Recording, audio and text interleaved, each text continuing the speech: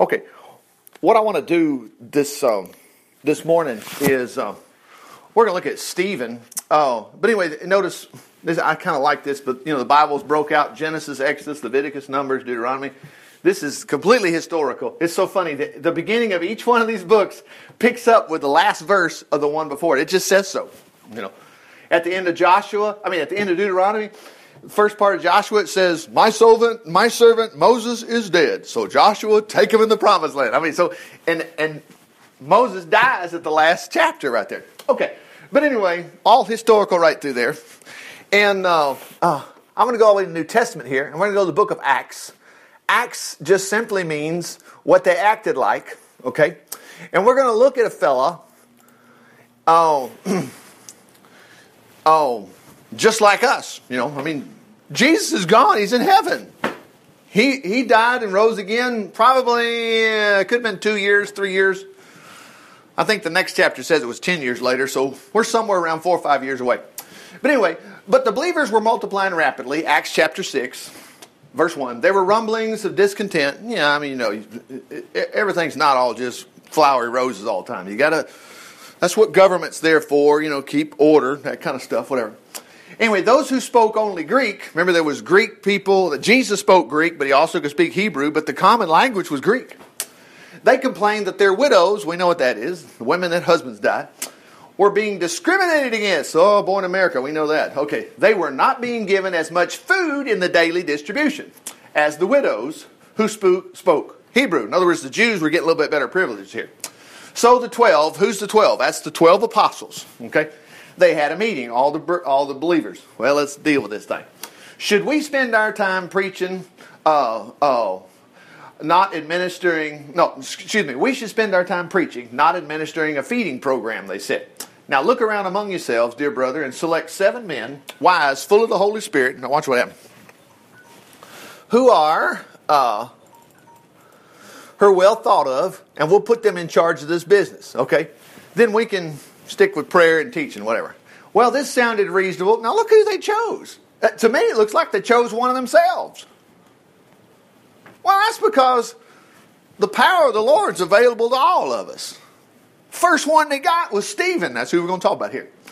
A man of unusual faith and Holy Spirit. And Philip, Prochorus, Nicanor, Timon, Parmenas, Nicholas of Antioch, these 7. Okay. All right. But anyway, so they kind of said, hey, y'all take care of this problem. Anyway, Stephen, a man full of faith in the Holy Spirit's power, did spectacular miracles among the people. I must tell Jesus. Well, none of that quit. This was great. But one of the men from the Jewish cult of the freedmen, I just take that for what it's worth. There were little subcults and stuff. These guys were bad guys, okay? Sort of secret service to try to take down Stephen. They started an argument with him. Soon Jews from Cyrene, Alexandria in Egypt, and the Turkish provinces of Cilicia and Asia Minor. Why all these people? Oh, don't forget, fantastic miracles were happening with Stephen. This wasn't done in the closet. Okay, so they brought some men to lie about him. Well, that's what they normally do. They'll lie about you too. Well, Richard said this. Richard's this. Don't worry about it. And they claim that Stephen cursed Moses and even God. Oh, brother. Anyway. The accusations roused the crowd to fury against Stephen. The Jewish leaders arrested him, brought him before the council. Now that's called the Sanhedrin. It's just like our local Senate, our local Congress in Alabama or whatever, or our national Senate or our national Congress. Okay. The lying witnesses testified against Stephen, constantly saying he was speaking about the temple, and against the laws of Moses. And we've heard him say this fellow Jesus will destroy the temple and throw out Moses' law. Well, part of that was true because Jesus saved us from Moses' law. But anyway, at this point, the council... Now watch this. This is fairy tales. Remember, all this stuff is fake. No, it's not. We just had names and places, all these different groups. And now look what's going to happen to Mr. Stephen. Anyway, everyone in the council chamber, they saw Stephen's face. His face. Oh, he just looked so sweet. That's not what they said. It became radiant as an angel. Now, he's not the only one that's happened to. Remember, the Bible tells us that Moses had to cover up his face because nobody could look on Moses after he went up to talk with the Lord. He started glowing. It doesn't take long. Let's see, this watch doesn't do it, but some of them do. You take a watch, buddy, you stick that thing in front of a high light, and man, you can see it across the room. Okay, that's where this is coming from. Okay. Anyway, his face was as radiant as an angel. They didn't say, oh, he looks like an angel. No, they knew what was going on. This was, oh, mercy. Now, watch what Mr. Stephen did. This is the next part. The high priest asked him, are these accusations true? This was Stephen's, notice this, lengthy reply. Now listen, don't forget, man full of faith, miracles. Praise the Lord. This is the reason your Bible has, we'll just split it in the middle, okay? You have you have an Old Testament and a New Testament because the seams are together. You got to know both parts. I mean, of course, it's Jesus. I know that. But the more you read about what happened and how powerful the Lord was back in the Old Testament, and then you watch what Jesus did and what you see is going on in the future, praise the Lord. The same God of any time is going to be available to you. Stephen's lengthy reply. We won't cover all of it, but he says, the glorious God appeared unto our ancestor Abraham in Iraq. Okay. You know, King James would say in the land of such and such. Before he moved to Syria, he told him to leave his native country, say goodbye to his relatives. Okay, we got that. I'm going to skip ahead a little bit. So he's talking about Abraham there. Okay, then he's going to mention Isaac and Jacob. Notice this. He said he knew they were going to be slaves for 400 years in Egypt. Okay, and then, here comes Isaac and Jacob. Wow. Okay, and then the coat of many colors. They were jealous of Joseph. They sold him to slavery. But then God gave him favor. Wow, we know these things. And Stephen's mentioned this. Then there was a famine, and Jacob, they all went down there, and they found out their brother was second to Pharaoh. Let's skip ahead here. Now we find out about that time Moses was born, a child of divine beauty. He looked nice, but he didn't have any divinity to him. Don't get fooled there. Okay. His parents hid him for 3 months. Okay, you know the story. Then Pharaoh's daughter got him. Now notice this. Look at this. Now this is in the book of Exodus too. He became a mighty prince in order. What did Moses tell the Lord? I can't speak. I'm no good at this. Exodus chapter 4, the very last verse, says the same thing. He could too. He was just scared. Now we can understand now.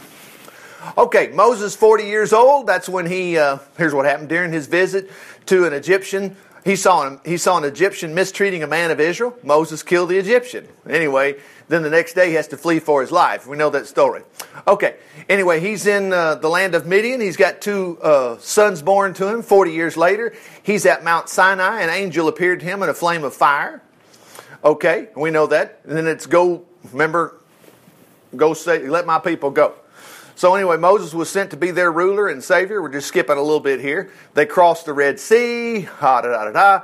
Anyway, Moses was the go-between between the mediator to the people of Israel, and the angel gave him the law of God, the living word. Let's see, where'd I go? And notice that there were many remarkable miracles. They went through the Red Sea, back and forth in the wilderness for 40 years. Okay, anyway. They made that calf idol, because they thought Moses had died, whatever, but he wasn't. Anyway, so all this great story right through here. Now, notice right here, our ancestors carried along with them a portable temple, tabernacle through the wilderness. So we have all these details. You can basically take it from Exodus. The half of Exodus is how you build the temple. Leviticus, they put it together, and then what you're supposed to do inside there.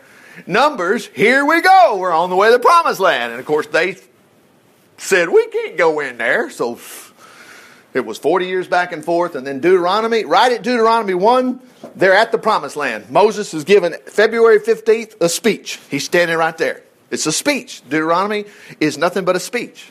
Okay, it's a recap of everything. Well, it's everything he said. But anyway, so that's the story about that. And anyway, notice it said here, the 10 Commandments were in the ark. This building was constructed in exact accordance with the plan shown by Moses and the angel. Years later, Joshua led the battles against the Gentile nations. The tabernacle was taken with them into their new territory, and it was used until the time of King David. King David wanted to build a temple, and the Lord says, no, your son can, but not you. But anyway, so that was history. Now, let's go marching back here. And since it seemed like, boy, Stephen sure had some thoughts about that. Yeah, he did. Let's go to Deuteronomy, and I want to pick up here. Well, watch this. In Deuteronomy chapter 1, this book records Moses' address. So if I did this, we could get through it in probably 35 minutes, just reading. Anyway, the speech was given on February 15th, 40 years after they left Mount Horeb. Though it only takes 11 days to travel, basically, to get to the promised land.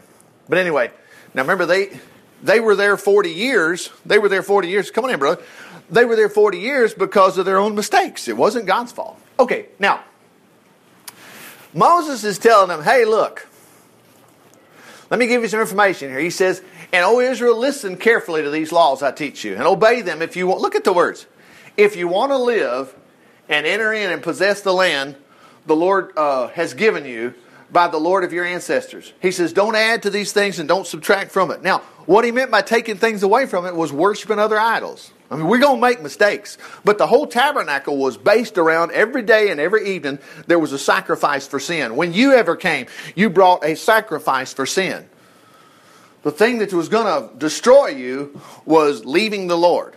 Well, we're not going to do that. Okay. Okay. Don't add any laws to it. Don't subtract from these. Just obey them. For they're from the Lord your God. You have seen what the Lord did to you at Baal Peor, where he destroyed many people for worshiping idols. But all of you who are faithful to the Lord are still alive today. Now, these are major opportunities to think about your future. He's going to keep you alive, praise the Lord. Now, watch what else. These are the laws for you to obey when you arrive in the land where you live. They're from the Lord our God. He's given me to pass them to you. If you obey them, He'll give you a reputation for wisdom and intelligence. Now, we have these same things posted on our Supreme Court at the federal level and at the Alabama level. Probably in our courthouses up here. Now, that's we didn't have a fit about putting the Ten Commandments out there. But a lot of these things are already in stone. Okay, they're already on the monuments, whatever. But anyway, they will give you a reputation for wisdom and intelligence. Not just the Ten Commandments. He's just talking about you and the Lord. So can you think about what the Lord's going to do with your personal life, where you're going in the future? You can't help. Well, put it this way. When Nebuchadnezzar finally wiped out Israel, it was Israel's fault. Okay. You got 3 people in Daniel. Actually 4, counting Daniel. You got Shadrach, Meshach, and Abednego. And Daniel, actually, in chapter 1. And the Bible says that God gave them knowledge and skill and all wisdom and learning. Let me show you that just a second. Let's go to Daniel here. Whoops, I passed it, didn't I? Daniel chapter 1. 3 years after King Jehoiakim began to rule in Judah, Babylon's King Nebuchadnezzar attacked Jerusalem and his armies. Boy, he wiped them out too. Okay. He took all the stuff and he took all the stuff in the temple and put it in the treasury. Now remember, Tiki Farfar, the story that happens in chapter 5. They went over there and they grabbed all these cups one day and they had a big party.